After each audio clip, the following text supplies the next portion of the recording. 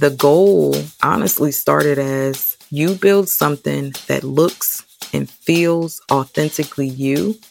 And whatever comes from that, it's for you. And whatever misses you, you never needed to be there in the first place. Hi, I'm Caitlin Peterson, the editor-in-chief of Business of Home. Welcome to Trade Tales. In every episode, I'll be talking to interior designers about nurturing creativity, finding their firm's financial footing, setting goals, and discovering their own version of success as a result. My guest today is a designer who has committed herself to showing up authentically at all costs, an approach that has quickly helped her attract team members, tradespeople, and clients who share her ideals. Most recently, it's also pushed her to publicly reveal a secret about her business journey. I can't wait to share it with you. But first, a quick word from our sponsors. This podcast is sponsored by Universal Furniture. At High Point Market this fall, Universal has another incredible lineup of designer-focused speakers, panels, and seminars. Don't miss your chance to hear from top industry leaders like Melissa Galt, Gail Doby, Lori Miller, Erica Soret, and Jessica Deuce. Space is limited, so be sure to save your seat now at universalfurniture.com/market events.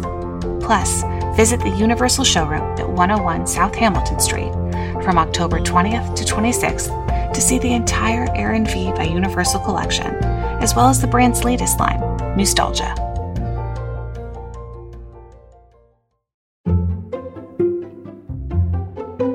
Being an only child, I had a lot of freedom in terms of how I wanted my bedroom to look. The introduction of this is your space and it should be what you want it to be, what feels good for you. That I think comes from my mom. She was always moving things around to get just a different feel. Our living room was Pepto-Bismol pink. The carpet was pink. She was probably a vibe back in the day, but I look back at the pictures and I'm like, what was happening here?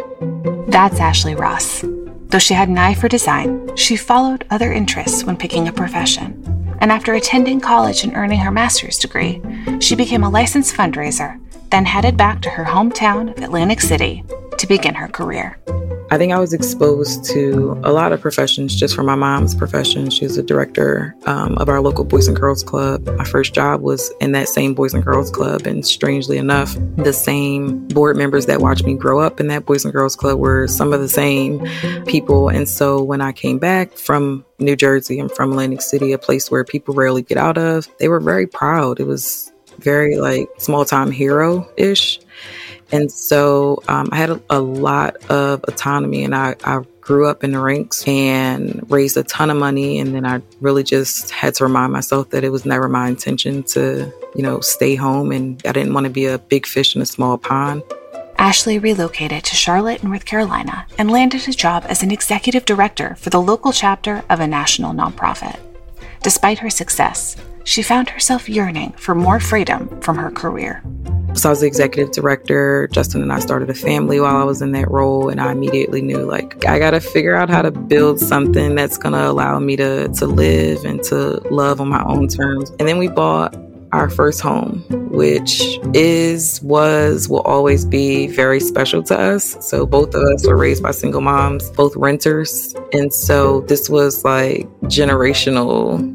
It was in our home where I realized if I get really intentional about a space, that then becomes the space that the two of us gravitate to until I get intentional about another space. Well, there's something really powerful about having a space that feels good, that makes you well, that makes you whole when you get home, especially in Black America. We spend so much time outside kind of shedding pieces of ourselves to show up as professionals. And so when Justin and I would get home, I would want us to feel like this home is making us whole again. And so I knew in 2018, I had to figure something out. Ashley left that director role for a more flexible job that would support her as she began building out her design business. But on social media, she told a slightly different story. In this conversation, Ashley shares why she kept her day job out of the public eye as her firm found its bearings, how hiring a business coach has served as a key source of accountability, and why she's carving out space for underrepresented groups in interior design. You announced recently on Instagram that you had stepped away from that corporate career that you've had. And meanwhile, I think a lot of people who have been following your design journey had no idea that you had this, I'm going to, put in quotes, real job that you weren't telling any of us about. Tell me about that. I realized a long time ago that for someone to say, oh, this is a Renaissance woman, that's not a compliment. People rarely use that as a compliment, right? And then entrepreneurship just got cool. So people are like, have a real job, go to college, stay on this traditional track and all that jazz, right? And not until I would say in the last maybe 7 years has entrepreneurship become an acceptable form of like, hey, that person's not unemployed. And so I wanted to be taken serious. In my opinion, I thought if someone is going to take me serious, then I need to appear as though this is my one and only focus. And so I think a lot of self-help and business books talk about like the only thing, like focusing on one thing. And so I thought if I'm going to be serious about this business, it needs to appear that I'm focused on this one thing, even though I know I can juggle for a while. Right. And so I thought it would be more appropriate to stay in that lane. And so I did. And the bigger part of it goes back to the life-changing moment of me becoming a mom is because time meant something completely different to me at that point. Yeah. And so I don't think, growing up as kids, as young adults, like time doesn't have the same gravity as it does after you bring a life into this world. It's like, whoa, this thing is real fragile. So let me figure out how to make the most out of it in the quickest amount of time as possible. So I didn't want to take the time for people to see this as something that I wasn't taking serious and then turn around and then have to build up like, okay, I'm here now full time. It's like, no. Smoke and mirrors. But the journey for me to go from point A to point B started, I had Naomi in 2018. I knew I needed to build something. So I started in the role that I didn't have responsibilities with as an area director, April of 2019. So a year later. So you went looking for that job and that role, knowing I'm going to take this job and I'm going to build a thing at the same time. Yeah. By January of 2019, I think January was my last month as an executive director. And so I had put in my notice, gave them a lot of time to kind of find somebody. They were slow rolling it. I was like, listen, January is it. You know what I mean? Like it's new year, new me. We got to separate ourselves. And so I enrolled in an online design class because again, I wanted to be taken serious. That was the most important thing for me at the time. And so enrolled into a design course and it's self-paced. And so I got to the point where I was like hammering out all of the things. And I thought two things. I was like, wow, this content is really dated. I hope the information is still up to date. And then the second thing was we got a homework assignment that was asking us to practice designing one room for a friend. And they gave us like the materials for us to sketch it out and use everything that we had learned prior to getting to this point. And so one, I was nervous about telling friends that this was something that I was trying to do. I was very hush-hush about this at this point.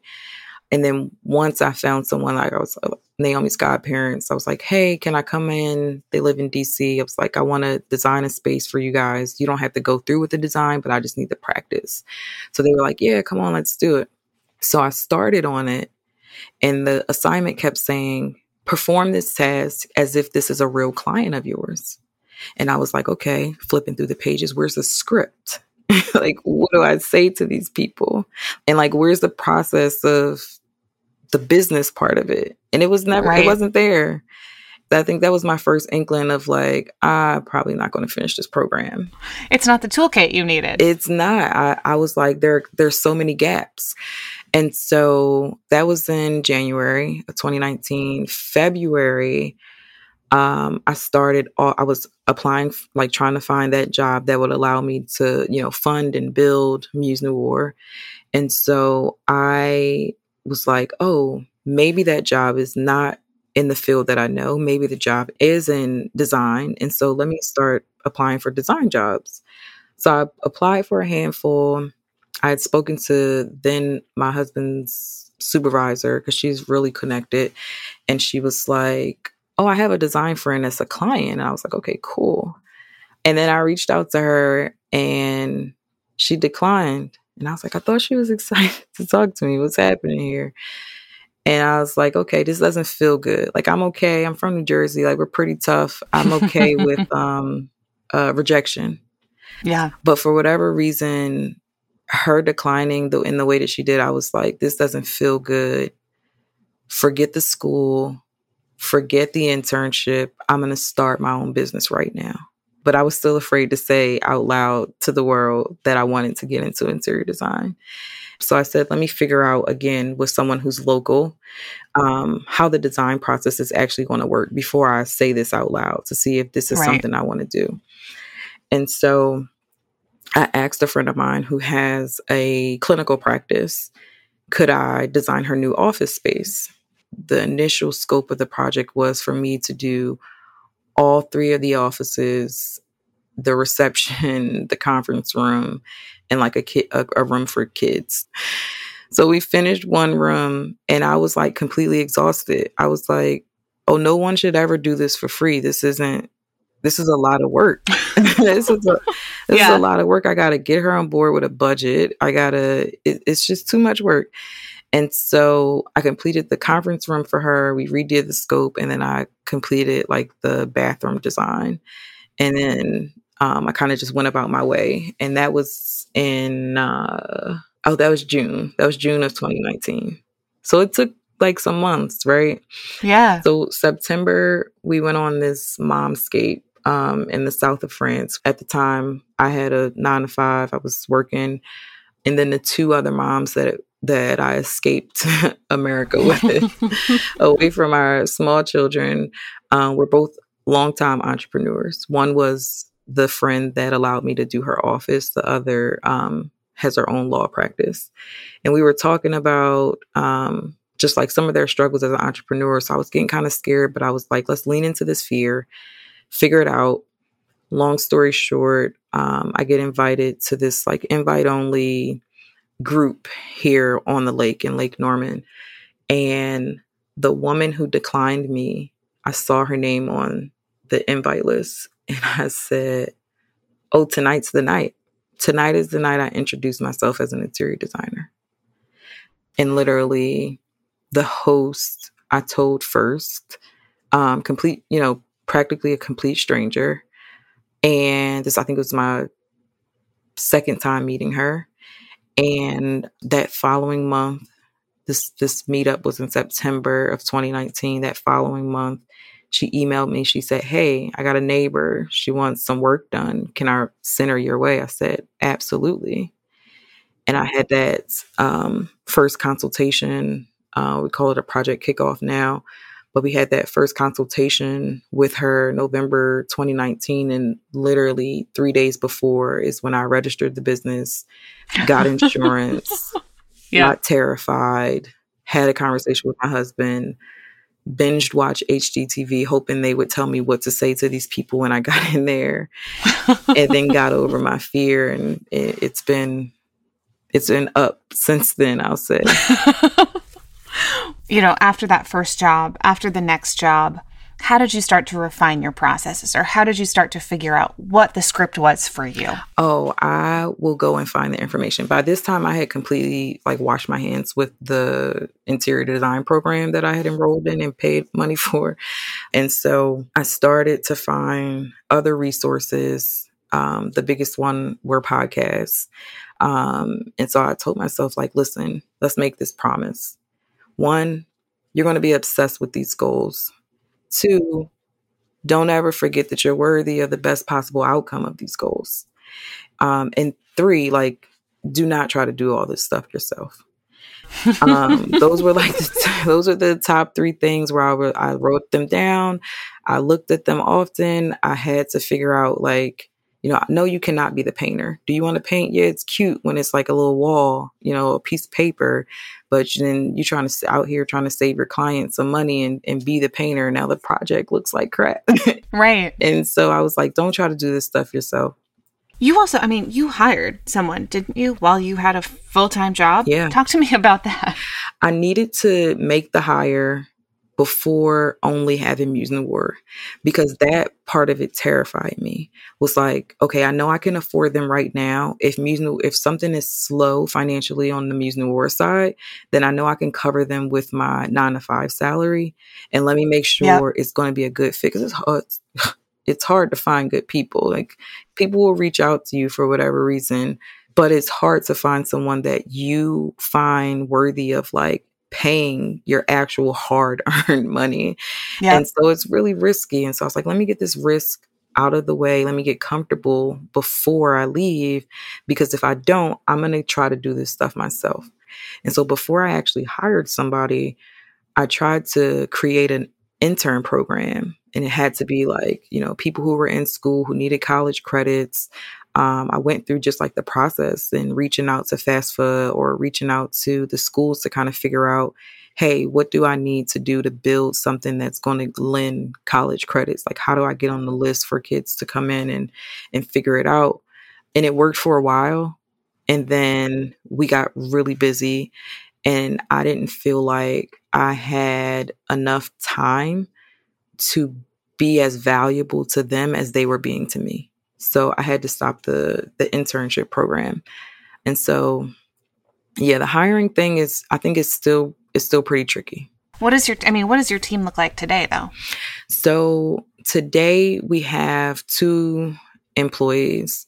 Shakira, who started out as just my general assistant, because with the pandemic, my personal and business life were just so intertwined, because Naomi had been at home with us for 2 years. And so she started out as our assistant. She's now a project manager, because I kind of tried her out on reaching out to clients. I'm getting to a point where I really need to put a person between me and the everyday communication of clients. It's getting in the way of like my creativity. I want to remain like whole in the relationship that I have with clients, and some are more needy than others, and we started to weed out the needy people. But yeah, I think my next hire will be like a complete person that just does like client management. Yeah. And so the other person, Carla, she started out as a client specialist, and she actually has a full-time job in construction, like the logistics of everything. So right now she handles all of like the trade, the purchasing, the account management for basically the trade side of it as like a design assistant. The actual first person that I brought on, just paid per installation, was a install manager, because installs stressed me out so bad. And she recently just had to take a break. I've been asked, like, will I replace her?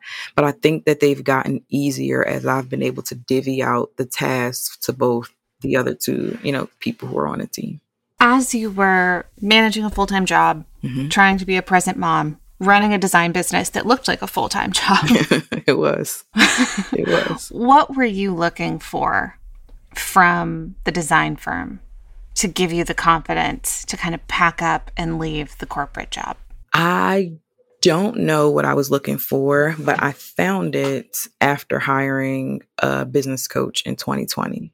She has been my biggest return of investment, like, to date. I don't even think I would be talking to you if it wasn't for Janelle. How did that relationship come about, and how did it change you? It changed me in a heightened sense of belief that all of this was possible in such a short amount of time. That's a really important part of that. People don't realize that I've had a 9-to-5, and people don't realize how young Muse Noir is. Those are the 2 most common things where people are like, what? And so I'm like, yeah, we're a baby. Like, this is a baby firm, doing it on the side, working 2 full times. My kid has been home for the past 2 years. And the relationship came about. She went to law school with a family friend of ours. And they were saying, hey, we see what you're building. Have you talked to Janelle? And I was like, no, I follow her. I think she's hilarious. But, I thought she only works with lawyers trying to get out of, their corporate job and find their dream passion or whatever. I thought that was her lane. And they were like, no, she's transitioning into, helping pretty much everybody leave their 9 to 5. And I was completely in denial. I was like, well, I'm managing right now. Like I can juggle. Like I'm doing a good job juggling. I'm working projects on the weekends. I'm upfront with not the world, but my clients. My clients know. My clients know I have a 9 to 5. They know, calling me during the day is a hit or miss, but catch me on the weekends. And then I had built up a contractor team, such a good relationship with that team that I didn't have to be on site, but I had built a process around me having a 9 to 5.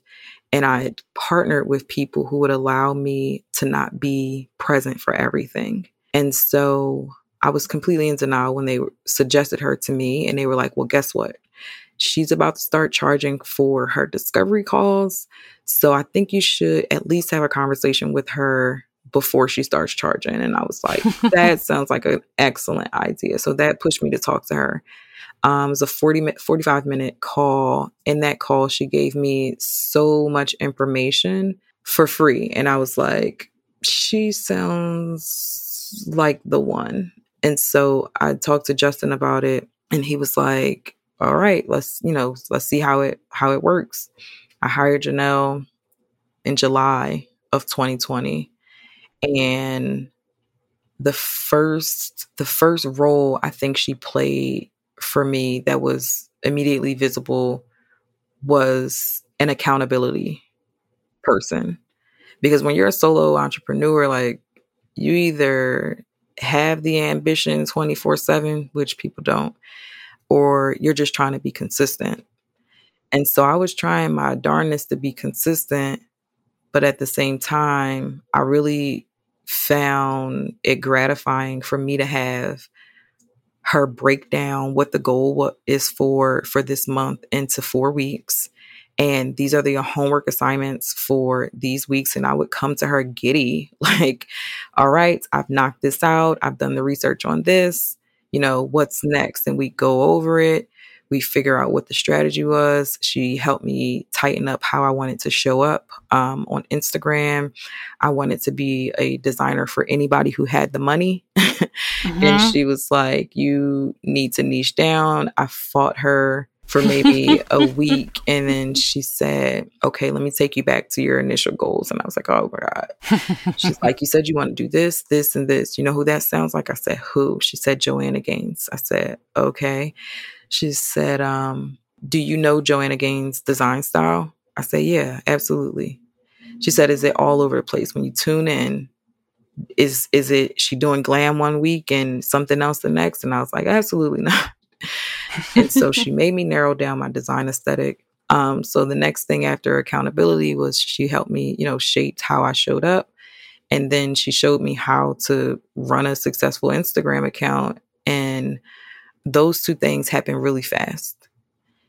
And then we got to dig deeper on like what my purpose is for design, like what void am I filling here in this industry? And, that came with a couple goals of like, oh, I would love to go to High Point and see if there is a list of High Point of like all of the Black artisans or, the diverse set of artisans, because the industry the industry is very white. And so she was like, oh, just ask them. I was like, ask High Point? Like, I don't think, I was like, I barely know what the thing is. Like, I keep reading online. I've asked a couple of seasoned designers and I don't even know what to do when you get there. Yeah. And so I asked the concierge and I was like, hey, is there a list, that I can find? Because I really want to be intentional about the things that I put in my client's home. I want them to be able to see themselves in the art and design and furniture and decor. And the guy was like, great question. I don't know. Let me forward this message to, the marketing department. And that's where, the relationship came from, that conversation that I had with High Point. And I'm really happy and thrilled to say for both myself and for them as just like an industry leader, that like from that conversation, so many things have come out of it on like the way High Point shows up in the diversity, equity, and inclusion scene.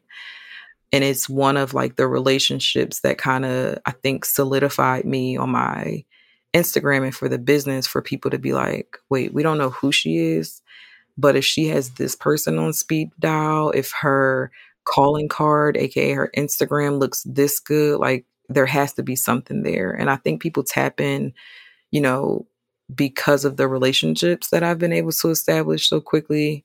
And then also because everything just looks really good. And then I'm hilarious, so then they stay.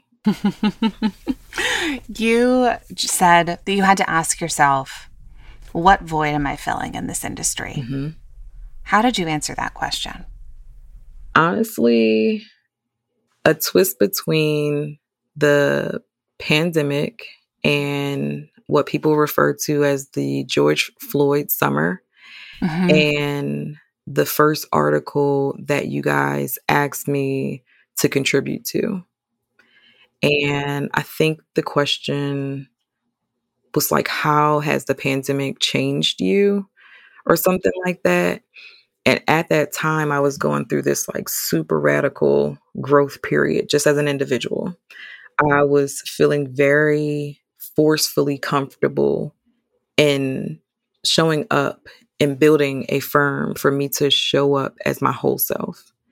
And so even though I was still getting up to go to my 9 to 5 and I was like shedding parts of myself to fit in into this into this culture of not just the company, but the what's classified as professionalism in America, I thought to myself, in no way, shape, or form, however big Muse Noir gets, I don't want anyone to show up as half of themselves. I want to build something where my clients, the trade members that I work with, and the people that I hire to run this machine, that they feel whole at all times. That, you know, when the guys are on the site, nobody's asking them to speak English. That, you know, you want to play your music, you play your music. As long as it is, you know, professional, do you. And so the goal honestly started as you build something that looks and feels authentically you. And whatever comes from that, it's for you. And whatever misses you, you never needed to be there in the first place. How does that continue to drive you today? Oh my gosh. One, I think about the day Janelle asked me to figure out who I was talking to. Because one of the things that she was getting at was, at the time, all of my clients were middle-aged white families. And while I was like, okay with that, because I was just getting started, I was finding myself like, hey, I'm in this person's house well into the evening, or I'm doing their install over this, you know, 3 or 4 day weekend while they're out on vacation. Do I feel safe here? You know, to the point where we're making up bits and pieces of our process to say, hey, let your neighbors know. Please let your neighbors know that, you know, you've hired an interior designer. If you need to say, hey, it's the Black interior designer, like, please let them know that we're here, right? Because again, we're in a time where things were getting really wild in the world publicly. And so when she said that to me, and I had to figure out like, whose home do I actually want to be in, right? And it's not to say that I don't want to go in these other places, but I just needed to show up as me so that regardless of who hired me, they knew who I was, my personality, you know, what I stand for. They knew that as they hire me. And so that, I think, has really kept me going, because we have been able to attract some of the most aligned clients that I think almost anyone has, because I just don't see that for all of my friends in this industry. They're just like kind of taking on projects as, you know, there's more about, oh, is the room, you know, do I want to do this project? Is the aesthetic? And it's like, no, for me, it's about the person.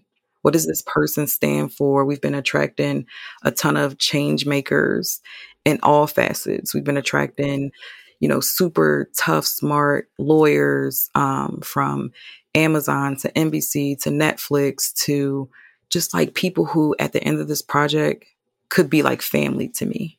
And we've had those conversations, and that's what I'm most proud of. Like, if you drop the list of my clients, these are people, they're up there.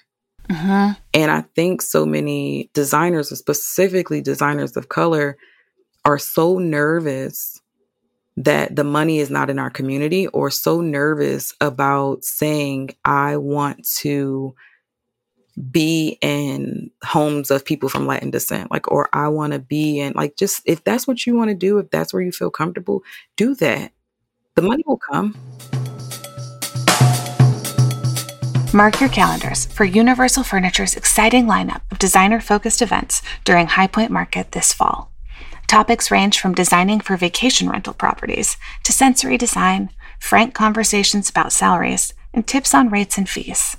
Space is limited, so be sure to save your seat now at universalfurniture.com/market events.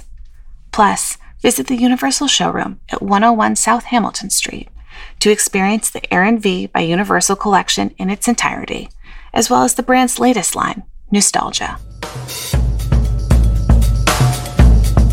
Did you feel an instant shift the moment you started tailoring your messaging to the kind of work you wanted to do and to the clients you wanted to work with? Did you see those results right away? I did. I saw the results first in the community that I was building online. Okay.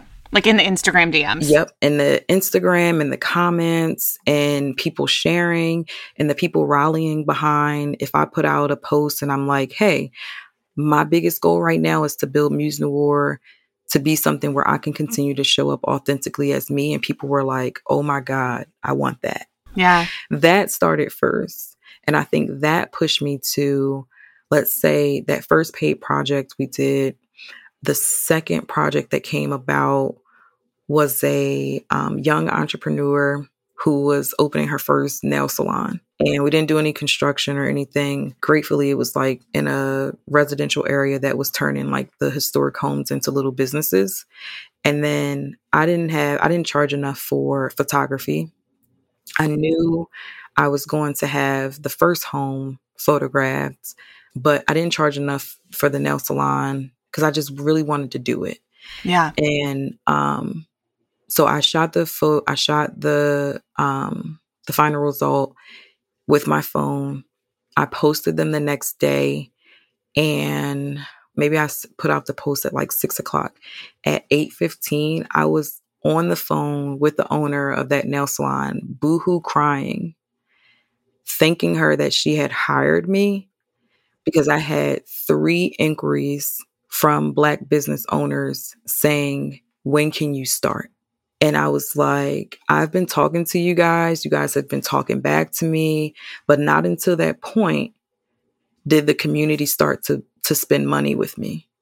Not until I started to show up authentically as me, because there's a ton of, Black and Latin designers in the Charlotte community. So it's visually, there's no difference between the two of us or, the bulk of us.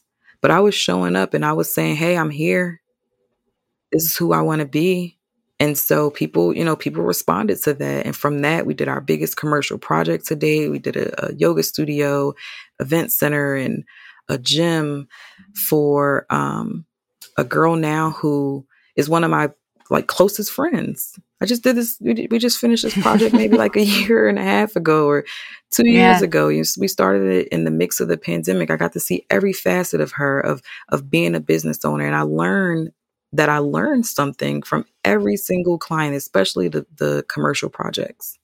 Her tenacity was unmatched. I was like, I don't know how she's managing. Her business is shut down because of COVID. She's not bringing enough money. I had to find a way to increase compassion for someone who is really just supposed to be a business transaction. But because I'm being authentically me and in my authentic nature, I want to see people win. I stuck beside her. I said, we'll figure it out. You know what I mean? I don't know if I can get my guys in here. It says, people are supposed to be at home and I don't want to risk them getting in trouble. We didn't know what it looked like. And so, we just went on our first vacation together And literally, and we joke about it now. She's been my biggest referral source because people come in her gym and they're like, who did this? And this isn't like a little thing. Like, this is a big space here. And we would not have been able to do any of those if it wasn't for that first paying client. And that's how it started before we were able to build our own team. Kind of going back to that original question of like, kind of like fooling everybody. But, you said something earlier about how, you made it look so good from the beginning.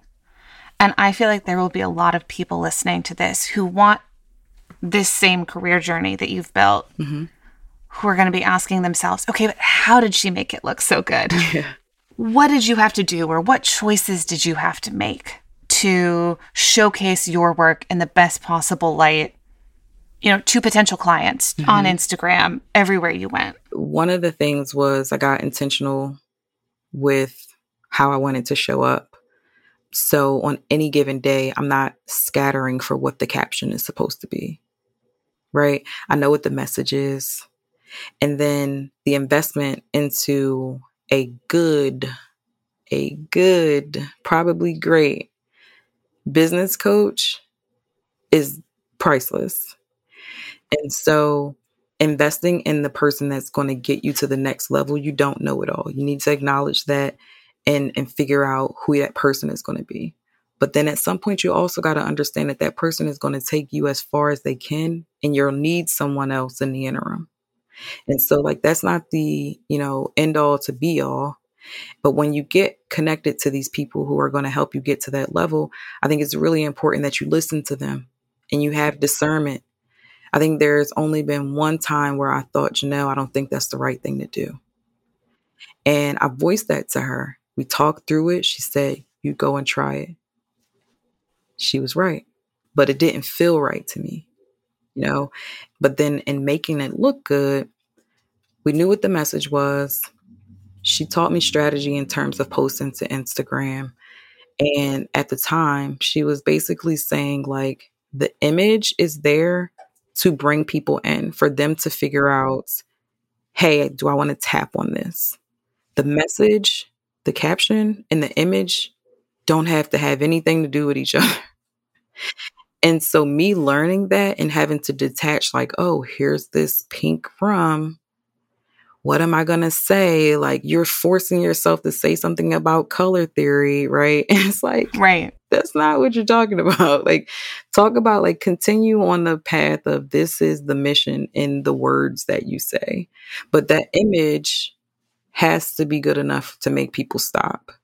And so that was one of the first things that she made me stop doing, was like, no, you post what you do and what you do only. Yeah. And let people see the process. And so for me, that meant, again, and going back to, how do we make it pretty, is that I needed to charge enough to afford a good photographer. And then I needed to be a good photographer in the interim, where it's like, okay, I'm on site with the guys. I have learned, like, I can't ask them for a progress photo. It's going to be tilted. It's going to be crazy looking. And so, like, even if when I'm popping up to check on the progress of everything, I now have to like video, and, people want to see the messy stuff in between it. Everybody loves a good like makeover story or before and after. And so I started capturing those things. And that's how, honestly, it got pretty, is like making that investment into photography. But, are you charging enough to hire a photographer? Because a real estate photographer and an interior photographer are two different people. Right. And the interior photographer is way more expensive. Way more expensive. Way more expensive. I mean, and then having to invest in like getting professional shots done of yourself. And that was nerve-wracking. I had never before Muse New Ward done a professional photo shoot. And the first person, the photographer that I had reached out to, when she sent me her prices, I was like, are you doing my makeup too? Yeah, is there makeup? Is it a meal? Is there a car service? Like, what is this price? And I had to tell myself, like, the same way Janelle costs a lot of money, like the same way this business coach costs, that's an investment. This is an investment as well. And so I couldn't afford her, But so I was like, I put out, on this post for this community that I just recently started to cultivate and steward. And so I'm like, okay, hey, I'm looking for a photographer. And so, people sent people over. I went with this one girl who was a lot more flexible. I was like, listen, my business coach is telling me that I can't really be constrained to like, you only get 2 outfits and it's for an hour and we got to stay here. I was like, I need like a pile of photos to choose Yeah. from.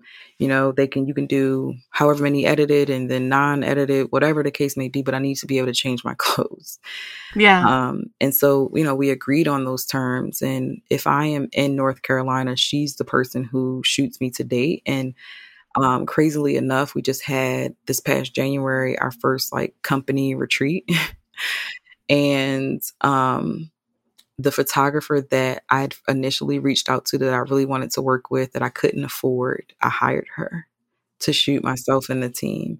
And I told her, I was like, look at this email. Like, I reached out to you back in 2019. I could not afford you. And this full circus moment is like really important to me. And she was sweet about it.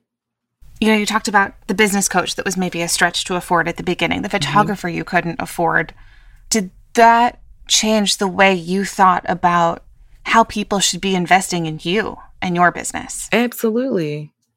Absolutely. I thought to myself, I was like, okay, if she is, and at the time we were just designing like single rooms, like people were hiring us for single rooms. We hadn't had any like full home projects at the time. The most we had was the 4 rooms from the very first project and then the gym. And so I was like, okay, I've done that project. It was 4 rooms. I expected for it to maybe take an hour and a half. We were there for like 6 hours. I think the first fee for photography was something around like $1,200 or $1,400. And so I'm like, okay, this is insane. However, if it's going to cost this much, it needs to be pristine. And what I didn't realize at the time is like, she will pause for me to move stuff around. And because she's an interior photographer, at the time she had like an assistant like who styled things. So I was like, okay, this is helpful. Yeah. But I didn't know. And so moving forward, I kept coming back to the drawing board on figuring out like, how do I charge? And I remember listening to one podcast episode where the lady was talking about she charges per square foot. And I was like, that seems like a lot, but let me try it out, like, let me figure it out. The point is, I've had this journey of all of these different ways to charge. The most successful way has still been to do flat rates, And so for us, we tried the square footage. It bit us in the butt quickly. And I'm glad that it was quick and it was a small space. And I was like, okay, that's not that. That's not going to work for me at all.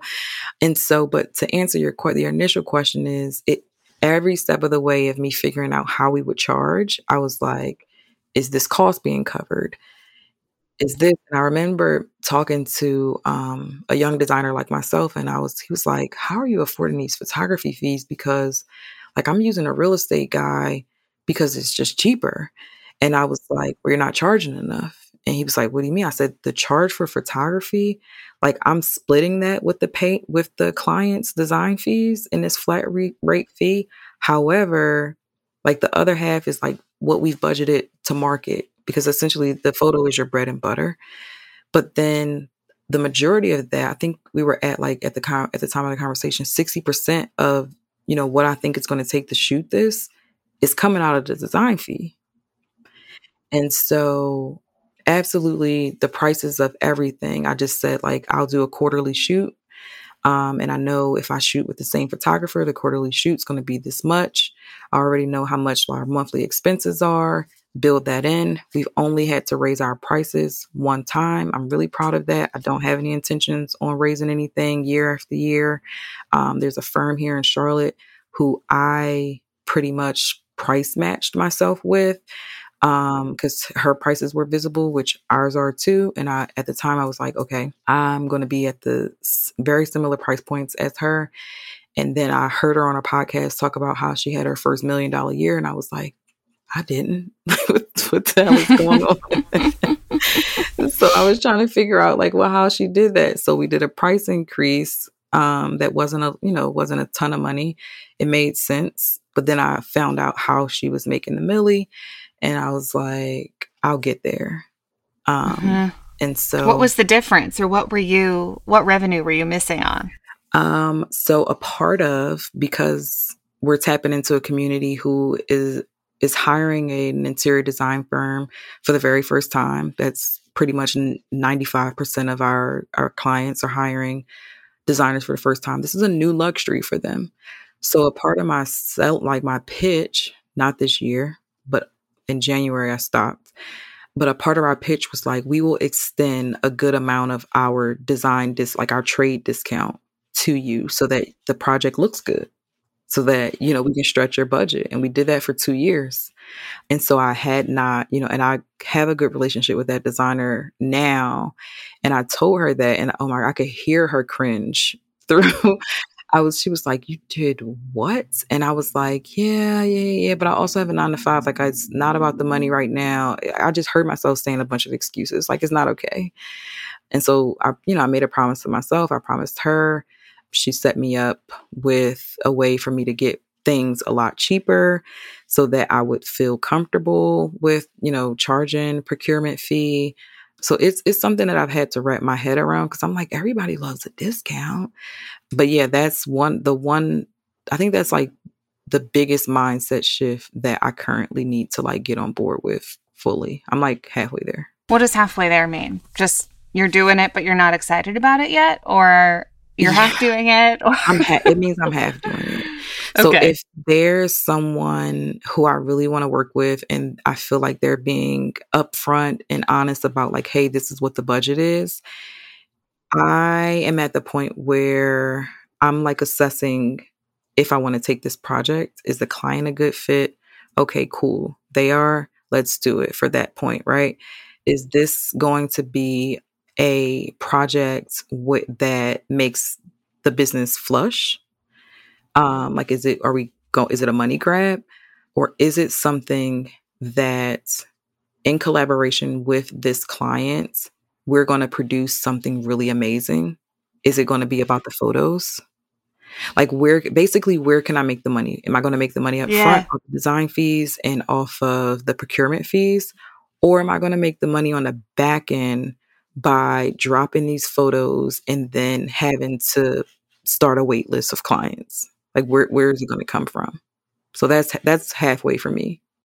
When you look back, what is the one thing you know now that you wish you had known when you launched the business? At one point, we were taking on too many clients at the same time. And we could have hired someone sooner, I think.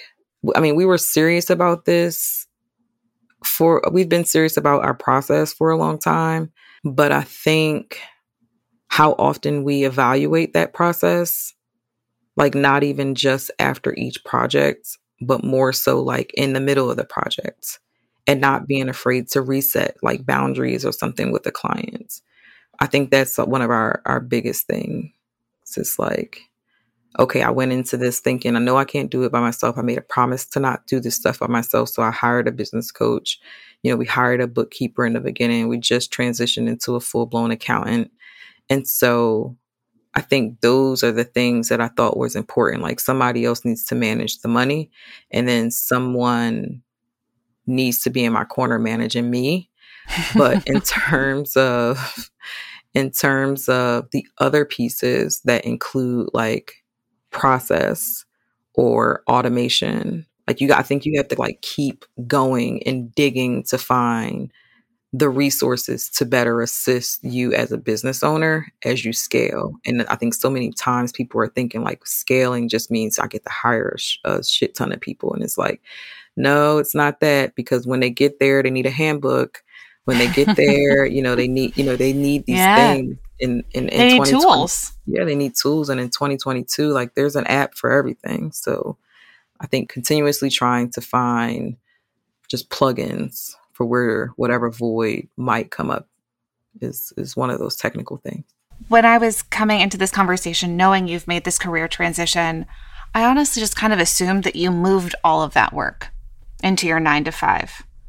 And it's really interesting and inspiring to me that you've decided to fill that 9 to 5 differently. I mean, there's still a lot of the work where is now happening in the 9 to 5. I think personally, one of the things that I did not mention was that like now I have cutoff time. Like me leaving my 9 to 5 means at this hour, it's me, my family. Like, cause that's what I built it for, right? It's no Right. more, I'm working.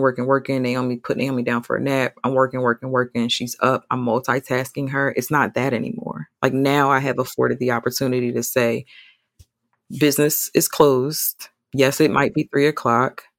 The reception that we pay for will pick up the phone.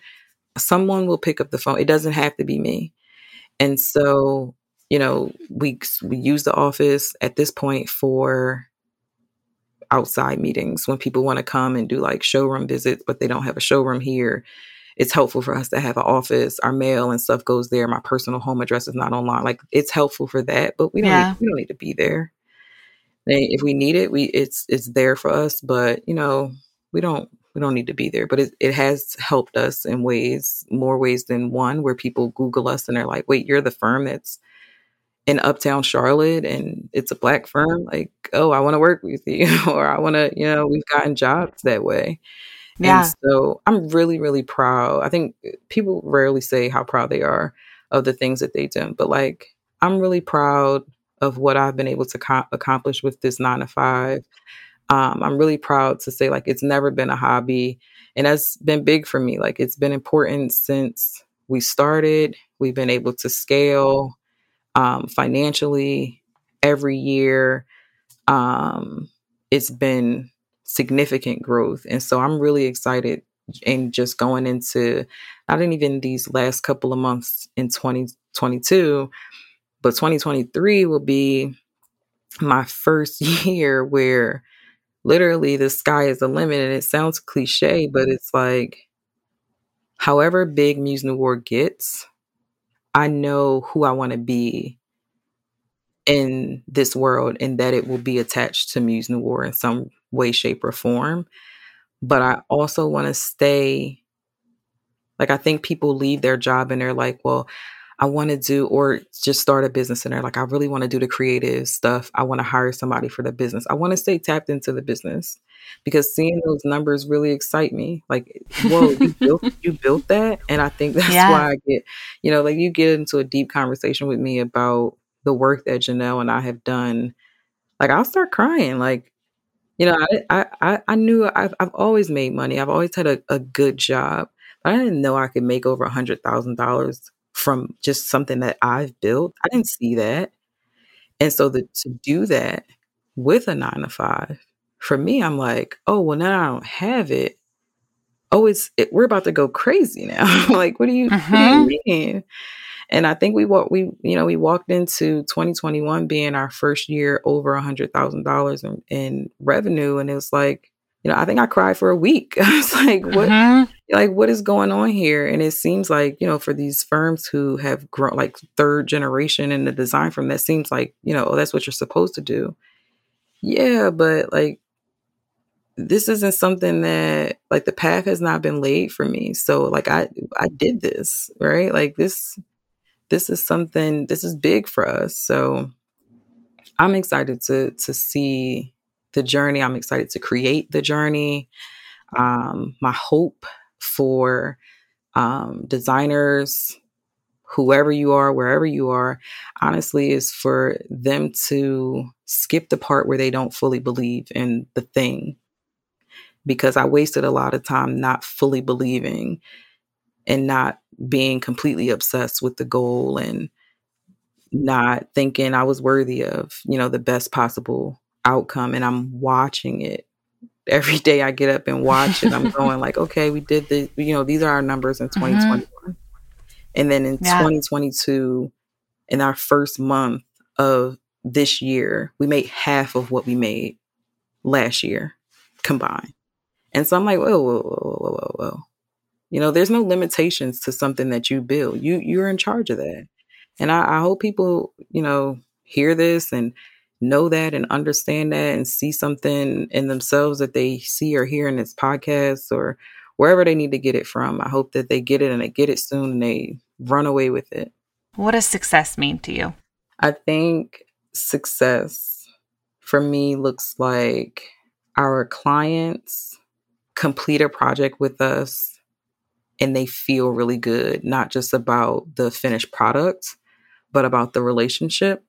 And then on the personal side, I know for sure success is getting up and having the autonomy to say, we're going here for a month, or we are, I don't have to spend time working. If I want to, if my kid wants to play, we play. What you are building is extraordinary. Thank you. And I feel so lucky to talk about it with you here. So thank you. Thank you for having me. This was great. That's our show for today. Thank you so much for listening. Before you go, if you'd like to keep up with the latest design industry news or great podcasts, check out new products, or browse job openings, head on over to businessofhome.com. If you have a note for the show or a story of your own to share, I'd love to hear from you, and you can email me at tradetales@businessofhome.com. Finally, if you're enjoying the podcast, please leave a review on Apple Podcasts to help others discover the show. Trade Tales is produced by me, Caitlin Peterson, and Fred Nicolaus. This episode was edited by Caroline Burke and Michael Castaneda. Our theme music is by Kyle Scott Wilson. Thanks again for listening, and I'll see you in 2 weeks.